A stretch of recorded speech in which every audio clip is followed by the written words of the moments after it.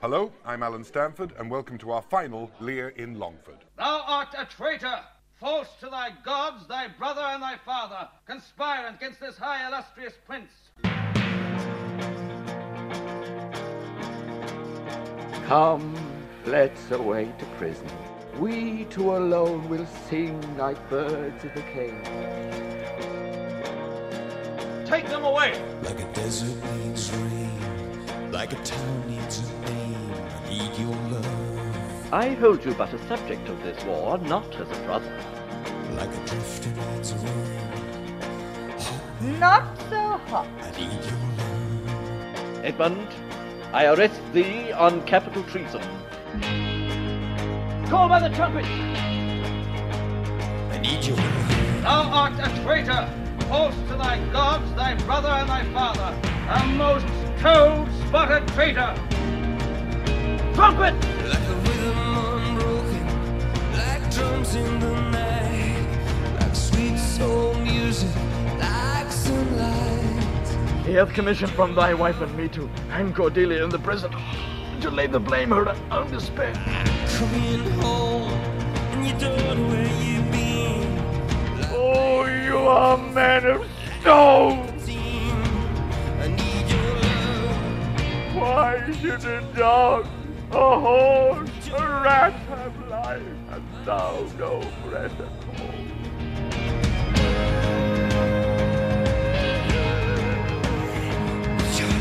Pray you, undo this button.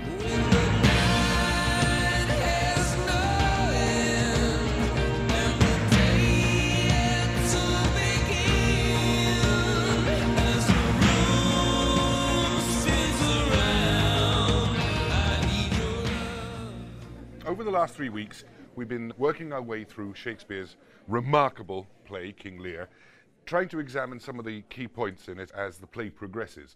We've looked in the first program through the opening section of the play and established the two principal storylines, the story of Lear, the story of Gloucester, and how they complement each other.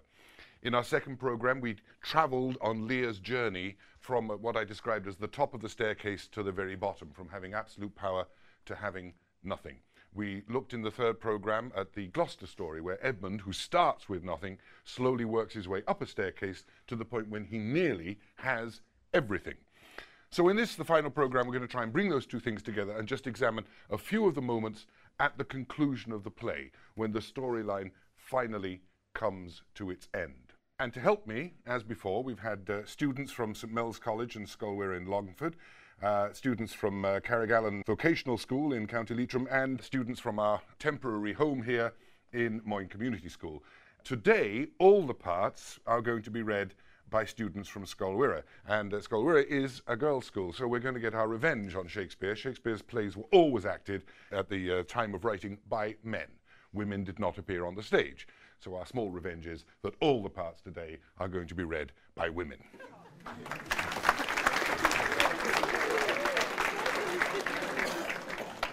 So where are we in the play? Gloucester has completed his journey. He's been brought to reconciliation with his son Edmund, and that reconciliation finally finishes him. He dies. Lear, who had been travelling around in the open air like a madman, raving and raging, slowly reached a point of discovery of himself, of realization that all he was the pure man, that he had no need of anything other than himself. He, in fact, reached a point, I suppose, of contentment. But the madness had, in a sense, given him a clear vision of where he was, who he was, and what he was. He saw the world in truth. He saw the world as a place of corruption. He saw power as a corrupting influence, and now needed nothing but love, a new word. He needed true love, the true love of somebody. At the beginning of the play, he'd asked that question, which of you shall we say doth love us most? And those who said they did were lying. The only true love that was declared for him at the beginning of the play was the one he rejected. But at this moment, he now needs that more than anything. That love is going to have the healing effect on his mind, the discovery that he is truly loved. We're going to take a look at a scene from Act 4, Scene 7, where Lear finally wakes up after a very long sleep to be with his daughter Cordelia. And to help me in this, Lear is going to be read by Sinead McKenna, Cordelia by Lisa Donaghy, and the Doctor will be read by Danica Wilson.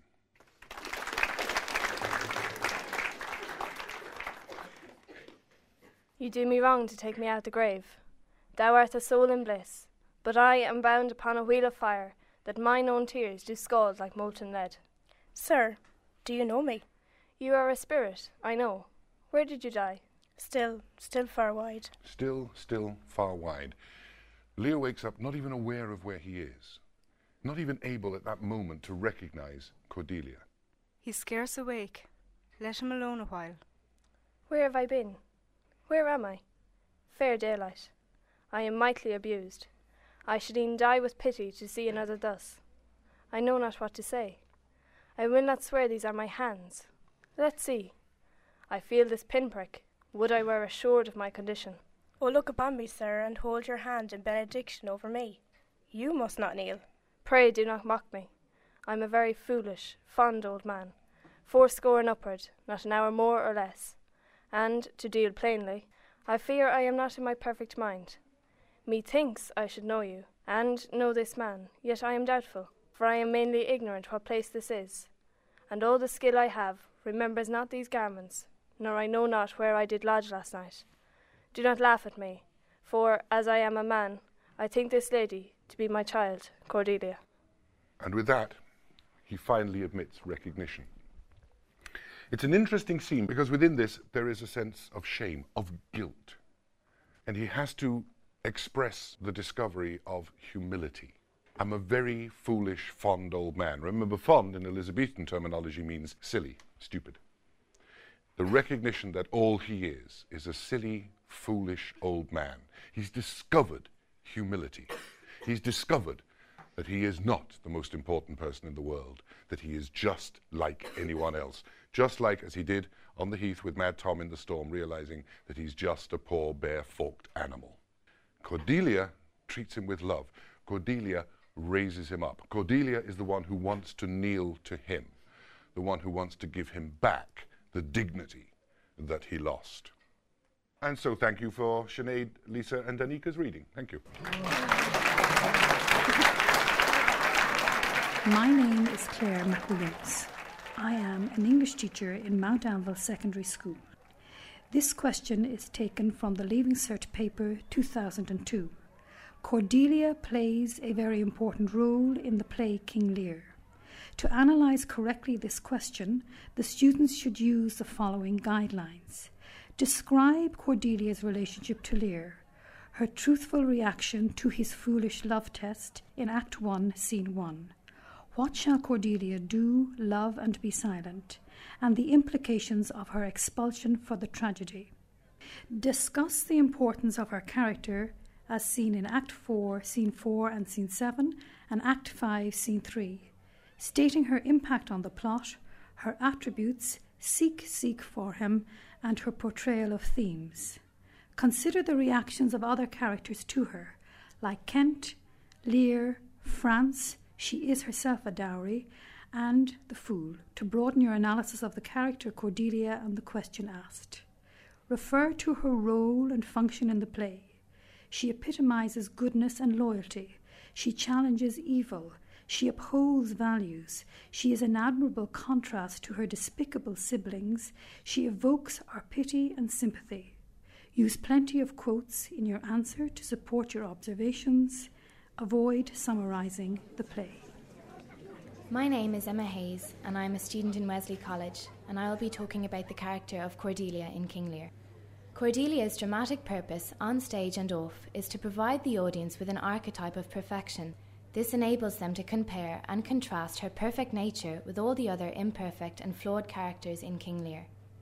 Amidst a family of selfish and monstrous characters, she remains ever true to herself. This is first glimpsed, love and be silent, and then made wholly known, I cannot heave my heart into my mouth, in the opening scene of Act 1. This scene holds great significance for the character of Cordelia. It is the scene where her truth and honesty were sneered at. Nothing will come of nothing. This character provides a much-needed balance for the basic construction of the play.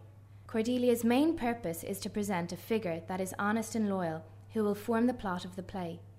Shakespeare could not have written King Lear as a tragedy without Cordelia present to fill all the requirements necessary for this to occur. After Cordelia's death in Act 5, Scene 3, Lear is lost. He dies of a heart broken by his sense of loss, no continuity. Cordelia's death puts an end to all things good and pure and brings a finality to the play. There's nothing left. Essentially, a tragedy involves a journey towards self-knowledge, insight, and understanding. King Lear fills all these requirements. Lear's gradual insight and understanding lead to his self-knowledge, and Cordelia is there to ignite this spark of understanding and provide Lear with the necessary information to lead him on his journey. However, Cordelia is, as Shakespeare so succinctly puts it, a mere player on the world's stage. They have their exits and entrances, and one man in his time plays many parts. Yes, she does play many parts. She is, first, a wife to France, a daughter to Lear, a sister to Goneril and Regan. Yet on a second level, she is a necessary figure in which Shakespeare explores in depth a world of goodness, truth, and honesty. He achieves this through his sheer brilliance, as even though Cordelia speaks a mere 118 lines in the entire play, her presence, even when she is off stage, lingers and is reflected and contrasted in the lines and actions of all the characters on stage. There is a significant yet subtle development in the character of Cordelia through King Lear that is crucial to the plot development. We meet a truthful, humble daughter in the opening scene. You have begot me, bred me, loved me. Yet there are also clear indications of a girl who is very sure of herself and of who she is. I love your majesty according to my bond, no more nor less. In Act 1, Cordelia's reputation of perfection can be somewhat questioned by those unfamiliar with the outcome of the play and of Lear's selfish dramatic nature. Lear expects Cordelia's love to be the climax of the declarations in the love test, a test that can only lead to strife and pain. Lear is vindictive towards Cordelia's honest response and employs monstrous imagery to her. After she is banished by Lear and goes to France with her husband, we cannot refrain from considering the extent to which Lear might have remained sane if Cordelia had acted in the same fashion as Goneril and Regan did. When Cordelia returns to England and is reunited with her father, we detect a definite change in her character. She still has, of course, her qualities of truth, purity, and love, but yet this time around there is something more, something that can be described as self-assurance. I personally find this change reassuring and relieving. The contrasting change between Lear and Cordelia preceding the love test is proof of Cordelia's strong, assured character and Lear's weak and selfish one. I think Cordelia is a much stronger character in her reconciliation scene than her opening one. This makes her death so unexpected and unpredictable. I would have believed that the outcome of the play would result in the death of Lear and the happy ever after scenario involving Cordelia and France. However, this is, primarily, a tragedy, and it would not be so without the development and improvement of Cordelia's character, which emphasises the horrific tragedy of her death. The language given to Cordelia by Shakespeare in King Lear is distinctive in quite an unusual way. Her characteristic feature is emphasised as quiet, economical speech. Soft, gentle, and low is how Lear remembers her voice. The audience, I feel, would remember it more as soft, gentle, yet determined. When Cordelia does speak, however, her language is visual, cannot heave my heart into my mouth, and passionately strong-willed. It is no vicious blot, murder, or foulness, no unchaste action or dishonoured step that hath deprived me of your grace. Her language allows us to unfold many different characteristics from her personality. In the reconciliation scene, Act 4, Scene 6, Cordelia addresses Lear in a way that solidifies for the audience her love for him. Yet she does so while Lear is still asleep. Let this kiss repair those violent harms that my two sisters have in thy reverence made. But when he is awake, she finds it difficult to express her love to the same extent and can speak only in monosyllables. Sir, do you know me? Still, far wide. This type of language is formal and impersonal, far too much so for a daughter to address her father. Is Cordelia trying to make a point to Lear that he is not so easily forgiven? Her only response to Lear's emotional, heartfelt speech, I am a very foolish, fond old man, is so I am. After all this time apart, Cordelia fails to clarify her feelings for Lear to his face. Cordelia's influence on the overall effect of the play is out of all proportion to the very few lines she contributes. But it is Shakespeare's specific use of vivid, emotional language on Cordelia's part which enables this effect to take place. Cordelia and the Fool never appear together. Now, there are a lot of theories about that. For instance, was it the fact that the Fool and Cordelia were played by one and the same person? I personally I'm not in favour of that theory because the Fool is very much an older man. I always get the feeling from the Fool that he is a contemporary of Lear, and there is a point in the play when only the three old mates are left together, Lear, the Fool, and Kent. So I've always considered the Fool to be a contemporary of Lear's, not the young daughter. Now, it's possible that I'm wrong there, but it doesn't seem right in the script to me. I think the point that Cordelia and the Fool don't meet is to do with the fact that they are complementary, that Cordelia is of his family the only one who will tell him the truth. When he banishes her, the only person left to tell him the truth is the Fool. So the Fool takes over that role in the play, that he becomes the mouthpiece of truth, and his single function is to keep explaining to Lear what the truth actually is, that he is nothing. He's given away everything, and he's come to the point of nothing.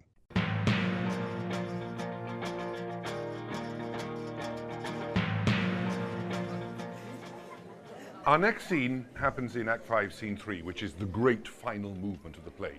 If the play were a symphony, this would be the great last movement. And so much happens. It's as though all the stories, all the themes, all the ideas of the play all come together in this one great movement. Lear has been reunited with Cordelia and is happy. Shakespeare is a very clever playwright. He doesn't write fairy stories with happy endings. He writes a tragedy. And the wonderful thing about knowing it's a tragedy is you know it's going to end badly. For Lear, who was once the most powerful king, to end up as just nobody, nothing, a pauper, that would be bad. That would be tragic. But it gets worse. Lear is happy to have nothing because he's got the one thing in the world that he values, the love of that one special child. He can be content for the rest of his life with nothing else but her. And we see in this rather magic little scene his contentment at spending the rest of his life in a prison cell with nothing.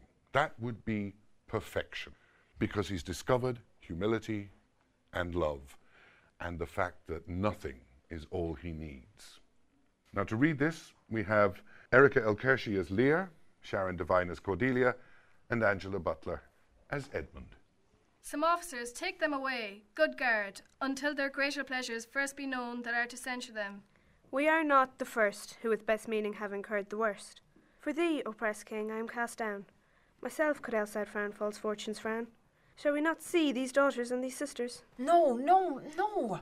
Come, let's away to prison. We two alone will sing like birds in the cage. When thou dost ask me blessing, I'll kneel down and ask of thee forgiveness. I'll kneel down and ask of thee forgiveness. Lear realizes that's where he's at. The Lear at the beginning of the play could never have conceived of doing such a thing. The Lear at the end of the play, having travelled that enormous journey down that enormous staircase to nothingness, realizes that the one thing he really must do is beg forgiveness. So we live and pray and sing and tell old tales and laugh at gilded butterflies and hear poor rogues talk of court news.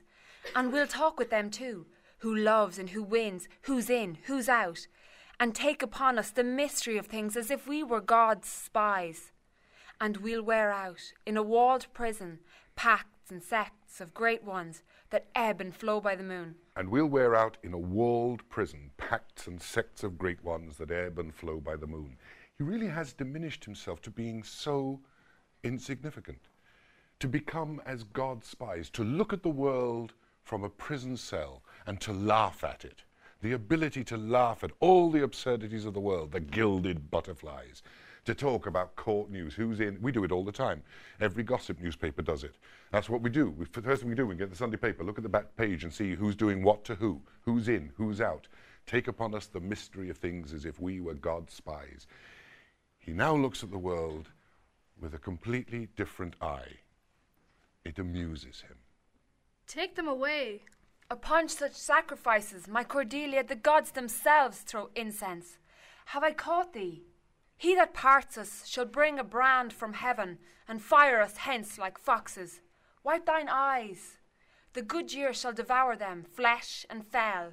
Ere they shall make us weep, we'll see 'em starved first. The good years shall devour them, flesh and fell, ere they shall make us weep. We'll see 'em starved first. I mean, that's a wonderful note of defiance. You can't make me cry anymore. You've made me cry enough. He's saying it to the world. He's saying it to everybody in power. He's saying it to everybody who's treated him badly. He's saying it to the whole of creation. I'm not crying anymore. I'm happy. I'm content. I'm with the one person I want to be with. So Shakespeare leaves us at this moment with a wonderful sense of optimism for Lear. He's found humility. He's found contentment. He is settled. He is at peace. But this is Shakespeare, and Shakespeare won't leave him like that. So, thanks to Erica, Sharon, and Angie.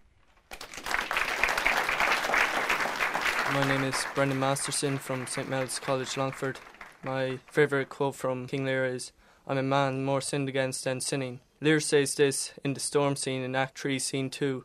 It is fair to say that Lear has sinned and has fatal flaws. We see his harsh treatment of his favourite daughter, Cordelia. He humiliates her and banishes her in a towering rage. When Kent stepped in to defend her, he was told not to come between the dragon and his wrath. He is arrogant, proud and selfish. His behaviour is very childish at times, but Shakespeare does want us to focus exclusively on this part of his personality. He persuades us that Lear's punishment is much more than his sins have deserved. Old age, fatherhood and kinship should be sacred, but this means nothing to Regan and their associates. Their dishonesty and monstrous ingratitude and cruelty are a bigger sin against their old father, the king. Their behaviour to him is unnatural and savage, even though he gave them all. When Lear says, "I'm a man more sinned against than sinning," he is in the early stages of a long and painful journey to self-knowledge. He's a lot to learn. My name is Ciara McBrien and I'm from Scullwara, Longford. In my opinion, the animal imagery in King Lear leaves the most lasting impression. The animal imagery of the play is mainly of the predatory kind, the animals who prey on others. For example, monsters of the deep, the tiger, the vulture, the serpent or the dragon. In the final scenes, people are compared to such animals to show how humans are cruel to each other in Lear's degenerate kingdom. When evil enters the world, humans turn to predatory creatures. They live by natural law, not civilised law. For example, Goneril sees her sister Regan as competition, particularly for the affection of Edmund, and kills her, showing no remorse. This underlying emphasis on animal imagery centres on the vileness which humanity is capable of. This is demonstrated by Edmund as he talks of loyalty while he betrays his father to Cornwall. Therefore Edmund goes against human nature and moves towards predatory kind. It is mainly Goneril and Regan who are seen in terms of repulsive animal images. Albany describes them as tigers, not daughters, due to the way in which they treat their father. The Fool compares Goneril to a fox to emphasise her shrewdness and Lear's naivety in transferring power to her. Goneril and Regan in particular prey on others for their own survival and self-interest. Their wicked vendettas show the violence, both physical and mental, that they inflict on their victims. Lear describes Goneril as a vulture because of her cruel actions, such as abandoning her own father. Lear accepts the very nature of man himself, as he sees Tom disguised as a Bedlam beggar. Is a man no more than this? Consider him well. Thou owest the worm no silk, the beast no hide, the sheep no wool, the cat no perfume. Lear suggests that our humanity is disguised by the clothes we borrow from animals. The animal imagery throughout shows how predatory human beings destroy civilization by operating through the law of the jungle, and how the inevitable result for both the good and evil characters is pain, suffering, and eventually death.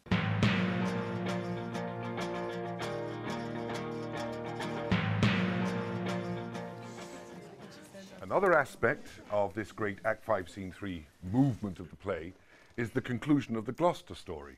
Gloucester himself is dead, but there's still something to be concluded. There's still a final settlement to be made. Edgar, who had been betrayed by his brother, now faces him. Edmund is almost at the position of absolute power, and it's suddenly taken from him. At the moment when he could marry Regan and almost take the crown, a betrayal happens.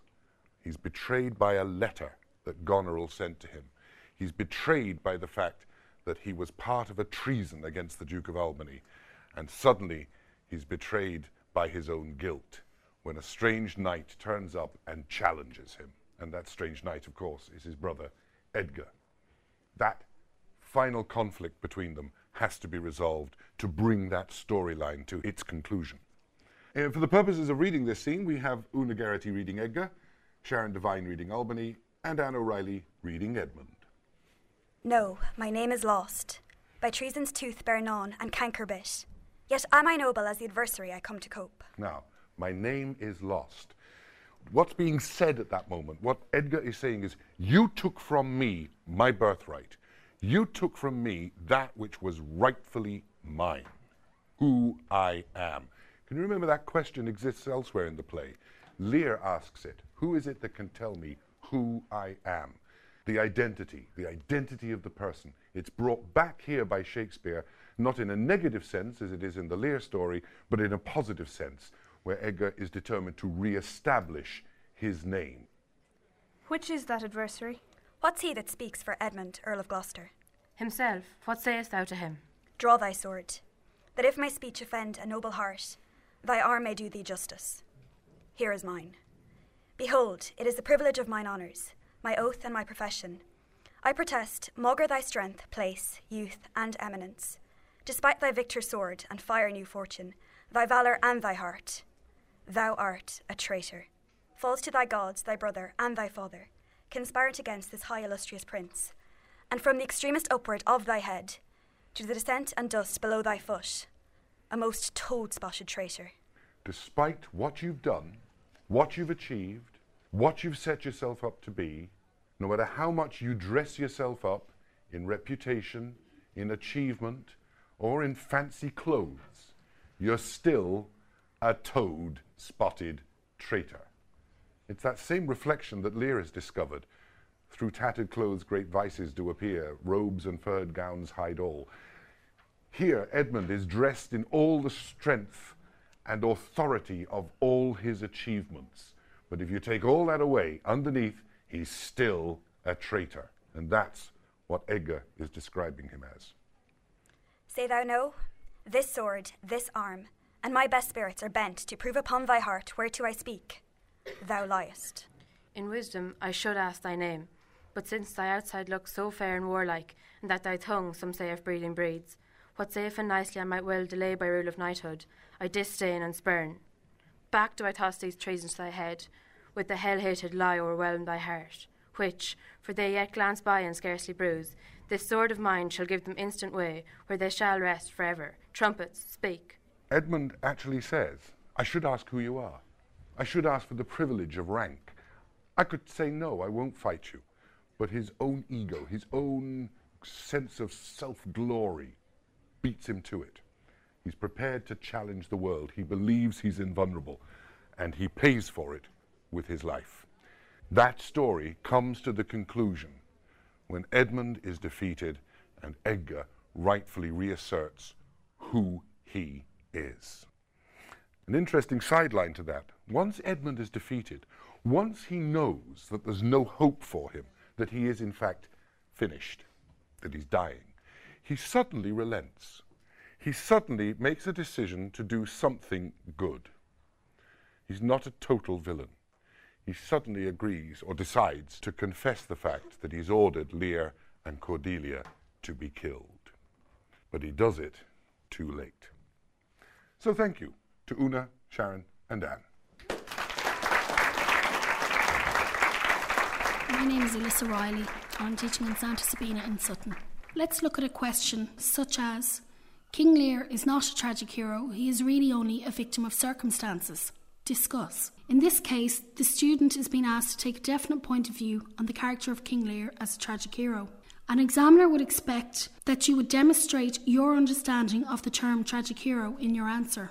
Also, you should address fully the viewpoint that Lear's downfall is of his own making. For our purposes, we will assume that the student has taken the view that Lear is basically a good person, but is the cause of his own downfall because of his flawed nature and therefore, by definition, fits the mould of a tragic hero.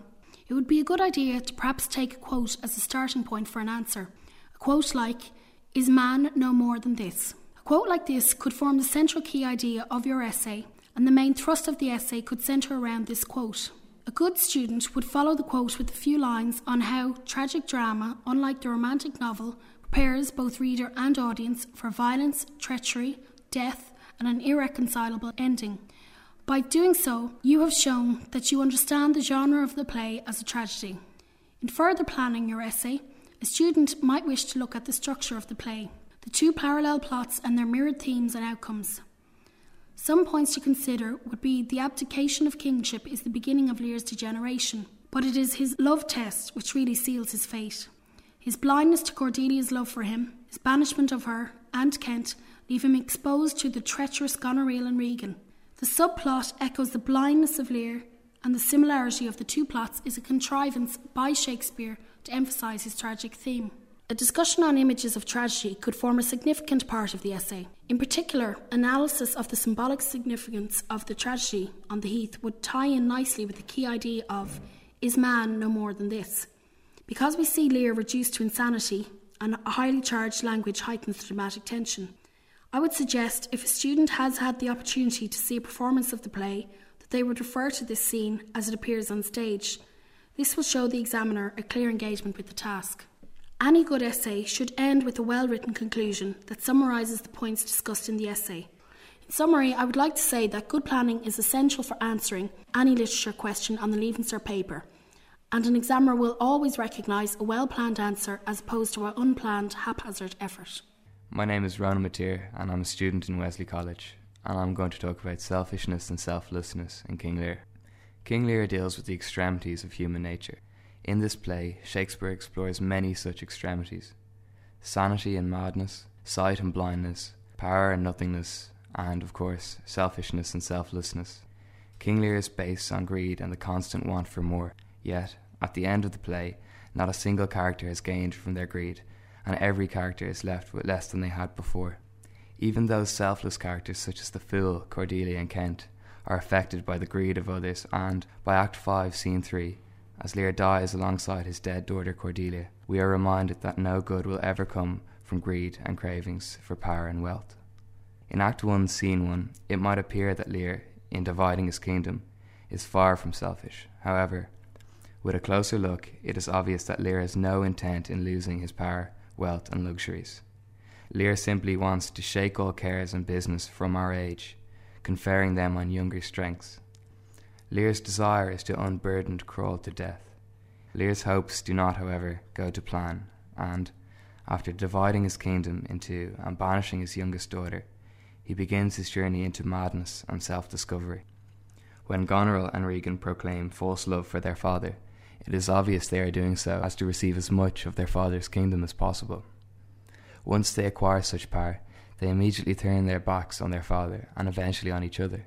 Both daughters reject their father and, after deceiving him during the love test, they then strip Lear of any remaining power and dignity.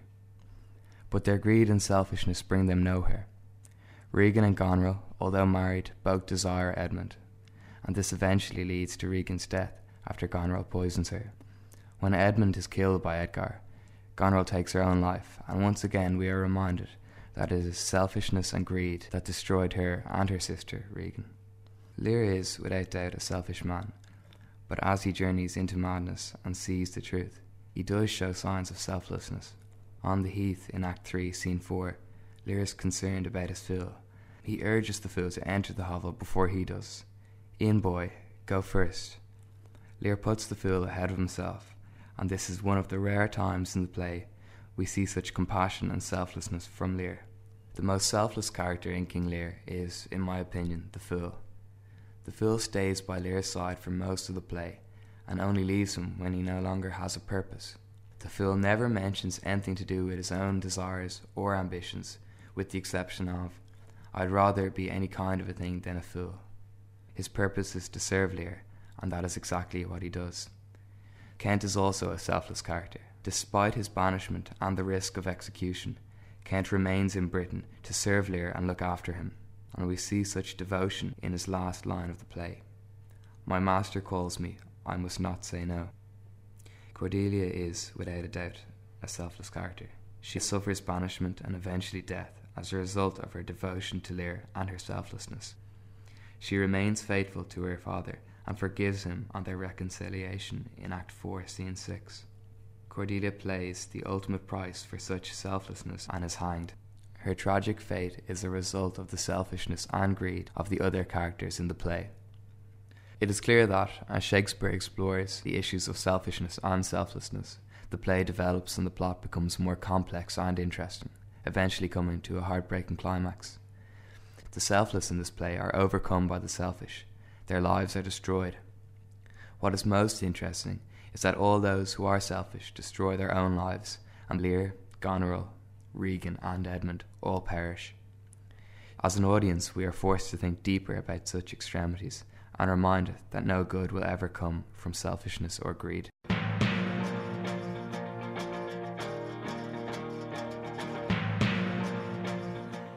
And so our final piece brings us to the final moments, the moments when Lear has completed this epic journey, the moment when he comes to nothing. This is a strange and remarkable piece of writing, rather like the scene where Edgar fools Gloucester into believing he's on the top of a cliff. There's something very modern about the way this scene is written. In this play, the hero doesn't have a great death speech. There's no moment when he suddenly pronounces the end. There's no perfect conclusion. It's like a clock winding down. It's like a clockwork toy slowly running out of power. It's like something just reaching the end of its time. Lear enters the stage carrying the body of Cordelia. They were quick enough to prevent him from being hanged, but they couldn't save his daughter. Cordelia is dead. The one thing he had left is gone. She had to die. Had she survived, he would not have achieved that state of nothingness. He brings her on knowing that she's dead, hoping that she's not, because his heart hasn't quite broken yet. Cordelia, Cordelia, stay a little. What is thou sayest? Her voice was ever soft, gentle and low, an excellent thing in a woman. I killed thy slave that was hanging thee. Her voice was ever soft, gentle and low, an excellent thing in woman. To him she was the perfection of womankind. I killed the slave that was a hanging thee, an 80-year-old man, enraged so much that he could kill a soldier. It's a remarkable moment. 'Tis true, my lords, he did. Did I not, fellow? I have seen the day when my good biting falchion. I would have made him skip. I am old now, and these same crosses spoil me. Who are you? My eyes are not all the best, I'll tell you straight. If fortune brag of two she loved and hated, one of them we behold. This is a dull sight. Are you not Kent? The same, your servant Kent. Where is your servant Caius? He's a good fellow, I can tell you that. He'll strike, and quickly too. He's dead and rotten. No, my good lord, I am the very man. I'll see that straight. He doesn't actually understand it. I'll see that straight. I'll try to work that out. He can't even believe that Caius is still alive. He's reached a point when everything is just disappearing from him. It's like the whole of his world has become like a handful of sand that's running out through his fingers. Everybody he knew is gone. Everybody that he valued has disappeared. His fool is dead. Cordelia is gone. It's all disappearing. That from your first of difference and decay have followed your sad steps. You are welcome hither. Nor no man else. All's cheerless, dark and deadly. Your eldest daughters have fordone themselves, and desperately are dead. Aye, so I think. He knows not what he sees, and vain is it that we present us to him. Very bootless. Edmund is dead, my lord. That's but a trifle here. The fact that Edmund is dead is now a trifle. The man who a few moments ago could have been king is dead, and nobody cares. Everything is disappearing. Everything is running away. You lords and noble friends know our intent. What comfort to this great decay may come shall be applied. For us, we will resign, during the life of this old majesty, to him our absolute power. You to your rights with boot and such addition, as your honours have more than merited. All friends shall taste the wages of the virtue, and all foes the cup of their deservings. O see, see. And my poor fool is hanged. No, no, no life. Notice that repetition. And my poor fool is hanged. No, no, no life. Lear is coming to those absolute certainties of completion. Why should a dog, a horse, a rat have life, and thou'st no breath at all? Thou will come no more.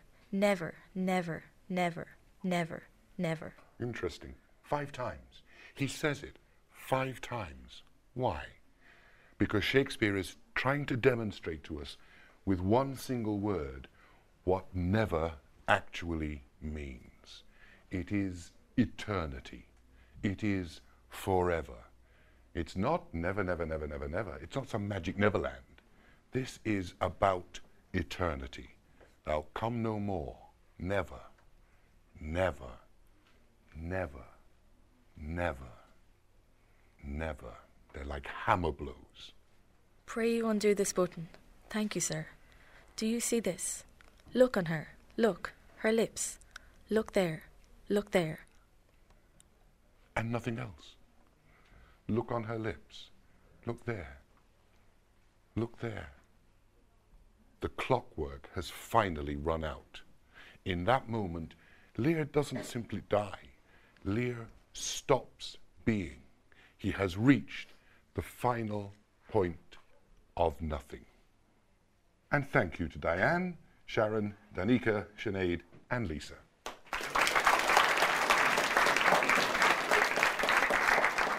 My name is Kevin Carberry from St Mel's College, Longford. I'm going to talk about the image of nothing in Shakespeare's King Lear. The word nothing appears over 30 times in the play, so it's an important image. Nothing shall come of nothing, Lear says to Cordelia in the love test. She loves her father dearly and has nothing more to add. Lear's view of nothing is lack of status and material wealth, being cut off without her inheritance. Ironically, nothing for Cordelia will turn out to be everything. Lear will realise that her qualities of honour, loyalty and integrity, which he thought were nothing, are, in fact, all important. When Gloucester asks Edmund what he is trying to hide in Act 1, Scene 2, Edmund replies, nothing. However, out of this, nothing emerges, the blinding of Gloucester and the death of Edmund. The word is also used to describe man's emptiness and lack of substance. The fool says to Lear, I am a fool, thou art nothing, and thou hast pared thy wit o' both sides, and left nothing i' the middle. Lear underlines nothingness in his final speech. My poor fool hangs no life. Thou wilt come no more. Never, never, never, never, never. My name is Colm Lauder and I'm a 6th year student at Belvedere College. My favourite quotation of the play is, which of you shall we say doth love us most? King Lear puts this question to his 3 daughters, Regan, Goneril and Cordelia, in Act 1, Scene 1. In my opinion, it is one of the most influential lines in the play. It is a fundamental flaw in the language of this question that causes Lear's later downfall and leads to his disastrous division of his kingdom. Lear should have said, which of you doth love us most? The inclusion of shall we say is the flaw. It gives the impression that Lear may have phrased the question as if he wanted to be flattered and lied to. Regan and Goneril immediately show a willingness to lie in order to exploit Lear's gullible character. However, Cordelia notices this flaw and refuses to speak. Lear does not realise his mistake and foolishly exiles his beloved daughter.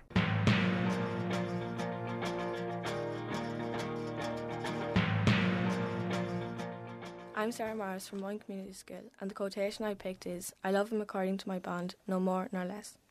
I picked this quotation from the love test, as I think it shows how truthful Cordelia is. She cannot lie to her father like her sisters do. She expects Lear to know how much she loves him, like a daughter should love her father, and she is not going to change this just to get more of the kingdom. Cordelia is pure of heart, and this is clearly portrayed in this quotation. My name is Kate Ferguson. I'm a student in Wesley College, and I'm going to talk about the subplot in King Lear.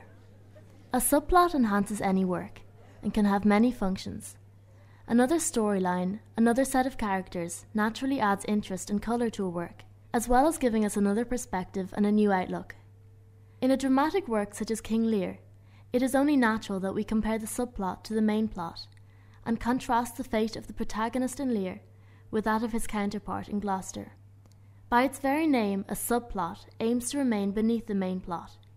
Its function is to offer depth to the overall story, while remaining, very obviously, in its shadow. There are striking parallels between main plot and subplot in King Lear. Lear and Gloucester are both old men with children. There is no mention of either of them having a wife. Therefore, their very family situation places them both in a position of power and authority. There are many themes central to both the main plot and subplot, which affect both Lear and Gloucester's ultimate suffering. Lear's banishing of Cordelia is the most obvious comparison to Gloucester's shunning of his innocent, legitimate son Edgar. Both of these actions act as a catalyst to events that contribute to their suffering subsequently. In banishing his most loving, honest daughter, Lear places himself more and more beneath the influences of his two older and treacherous daughters, Goneril and Regan. In the same way, as Gloucester rejects Edgar, the scheming, manipulative, illegitimate brother Edmund takes his place. Lear and Gloucester, through their foolish actions, become trapped by the deceit, power-driven and malignant actions of their less loyal offspring. Sibling rivalry in both the main plot and the subplot is extremely obvious. Both Lear and Gloucester fail to see the truth behind their children's nature, and their mistakes have lasting consequences. In Act 4, Scene 5, there is a striking parallel in the two stories. Gloucester, who has been blinded by Cornwall and ridiculed with Regan's dismissal, let him smell his way to Dover, is led by his loyal son Edgar, who is disguised as Mad Tom. He is walking along flat ground, but comes to believe he is climbing a slope. Edgar says, "Horrible steep, look how we labour." Lear is also a vulnerable, pathetic figure in the storm. His prophecy to the fool, "Fool, I shall go mad," has come true, and in this scene we find him ranting and raving as a bare-forked animal. In this scene, both characters make realizations and gain insights that are central to the morale and lesson of the work. The theme of sight plays a vital role in the lives of Gloucester and Lear. Throughout the play, there are constant references to sight and what true sight really is. Kent early on urges Lear to see better. Gloucester, in his blindness, does a huge injustice to Edgar. In the subplot, blindness becomes even more of a blatant theme than in the main plot, in my opinion. There is certainly an ironic dimension to both Gloucester's blindness and Lear's madness. The meeting of the subplot and main plot is demonstrated in Gloucester's hopeless line, "It is nature's curse when madmen lead the blind." Gloucester and Lear are both stripped of everything they have. They are both rejected, cast out by people they thought they could trust. Both characters brought this on themselves by failing to see what was good and rejecting truth and honour. They suffer a similar fate with definite parallels, but I feel that in a tragic dimension, it is their end that dramatically separates the power of subplot and main plot. While Gloucester, we are told, dies happily, in Edgar's favour, and cleansed by his forgiveness, Lear's final suffering is far more heartbreaking. It has been said that the true definition of tragedy is lost potential. This is very true in King Lear. Lear's tragedy is that as soon as he identifies goodness, it disappears with Cordelia's death. Gloucester dies perhaps a happy man, but he is most definitely a broken man. Shakespeare's subplot deepens our understanding of tragedy, human error, treachery, and suffering. He draws unforgettable parallels between Lear and Gloucester, that each in turn contextualizes the other's plight. Both subplot and main plot leave a glimmer of hope in their conclusion, namely Edgar's survival and Cordelia's legacy, as well as the unity in Albany and Kent. Edgar's final words apply equally to main plot and subplot. Speak what we feel, not what we ought to say. My name is Lillian Kavanagh and I'm a teacher of English at Santa Sabina in Sutton. It's necessary, obviously, to get organised beforehand and know what's in store for you on the day, as soon as it's your first paper in June. Your exam time for paper 2 is 3 hours and 20 minutes. So if you are answering on King Lear in the single text question, you will have approximately an hour to answer this question. The single text question carries 60 marks, which is 15% of the total marks. You will be presented with 2 questions in the exam. You only have to do one of these. Questions are set on characters, relationships, different themes, imagery, and the language used in the play. In your reading of King Lear, you have, of course, become familiar with the different themes. For example, love versus hate, good versus evil, justice and redemption, ingratitude, selfishness, appearance versus reality. You will also be able to discuss the characters that Shakespeare presents us with in the play and the relationships that exist between the different characters. In your answer, you must avoid retelling the story of the play and engage clearly and purposefully with the set task in the King Lear question. 18 out of the 60 marks is awarded for this in your answer. 18 marks is also awarded for coherence of delivery. It is necessary to sustain this response in an appropriate manner over the entire answer. A student is expected to show that they can manage and control language appropriate to the task, which is marked out of 18 also. And finally, students will be awarded a total of 6 marks for their accuracy in spelling and grammar, appropriate to the required register in their chosen King Lear question.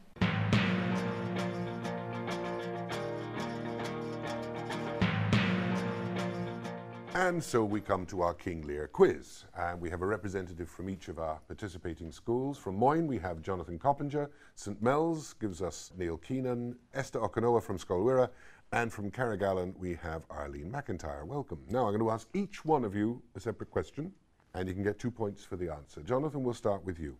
Have a listen to this. Or you cannot see a way. I have no way, and therefore want no eyes. I stumbled when I saw. Now, 2 characters. Who is speaking? Gloucester and the Old Man. Gloucester and the Old Man. Very good. Tricky one. Neil, it's your question. Have a listen to this. I have been worth the whistle.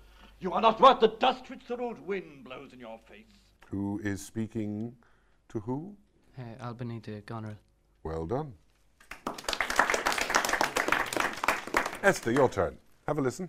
Oh, you kind gods, cure this great breach in his abused nature, the untuned and jarring senses, or wind up of this child-changed father. Now, who speaks those lines, and who was with her? Cordelia de Kent.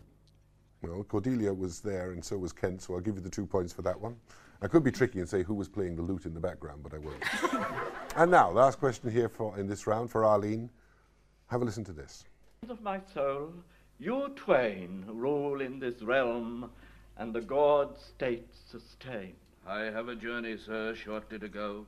My master calls me, I must not say no. And which 2 characters were speaking there? Kent and Gloucester. 1 point. It was Kent and Albany. Well done. And now we move on to our button, press the button round. Have you all got your fingers ready? Hovering over the buttons. Here we go. When Lear, Kent and the Fool arrive at the hovel, who's already there? And that was Jonathan. Old Tom. Poor Tom, well done. What does Edgar, poor Tom, same person, say that he did before he became a madman? And that was Arlene. He was a servant. Well done, a serving man. What warning does Gloucester give Kent regarding Lear at the farmhouse? And that was Jonathan back in now with a vengeance. That there's a plot to kill him. A plot to kill... Lear. Yes, well done.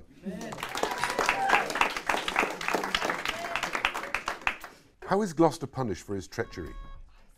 That was Neil from St Mel's. They pluck out his eyes. Well done. One more question. For what purpose does Cordelia return from France? That was Neil again. To restore Lear as king. To restore King Lear to the throne. Well done. We've now got a tie. It's Jonathan and Neil are now tying with 4 points each, so this is the tiebreaker. So only you 2 can answer this one, okay? When King Lear wakes up in the French camp, what does he think she sees? That's Jonathan. A spirit. A spirit, that's right. Jonathan, with some obvious fans behind me. Jonathan, you're the winner of that round. So congratulations to Moyne on winning our final quiz. That brings to an end our Lear from Longford. We hope you've enjoyed it. We hope you've learned something from it. We hope that it's been of value to you. In the meantime, keep reading Shakespeare. Thank you and good night. That was Lear in Longford. The production team was Catherine Brennan, Angus McAnally, Siobhan Mannion and Kevin Reynolds. On sound were Tony Lyons and Eddie O'Halloran. And our special thanks to the teachers, staff and students of St Mel's College in Scolwera in Longford, Carrigallen Vocational School in County Leitrim and Moyne Community School. Come, let's away to prison. We two alone will sing like birds of the cage. Take them away! Like a desert needs rain, like a town needs a name, I need your love. I hold you but a subject of this war, not as a brother. Like a drifter needs a room, Not so hot. I need your love. Edmund, I arrest thee on capital treason. Call by the trumpet! I need your love. Thou art a traitor, false to thy gods, thy brother and thy father, a most cold-spotted traitor! Trumpet! Like a rhythm unbroken, like drums in the night, like sweet soul music, like sunlight. He hath commission from thy wife and me to hang Cordelia in the prison, to lay the blame her own despair. Coming home, and you don't know where you've been. Like oh, you are men of stone! I need your love. Why should a dog, a horse, a rat have life, and thou no breath at all?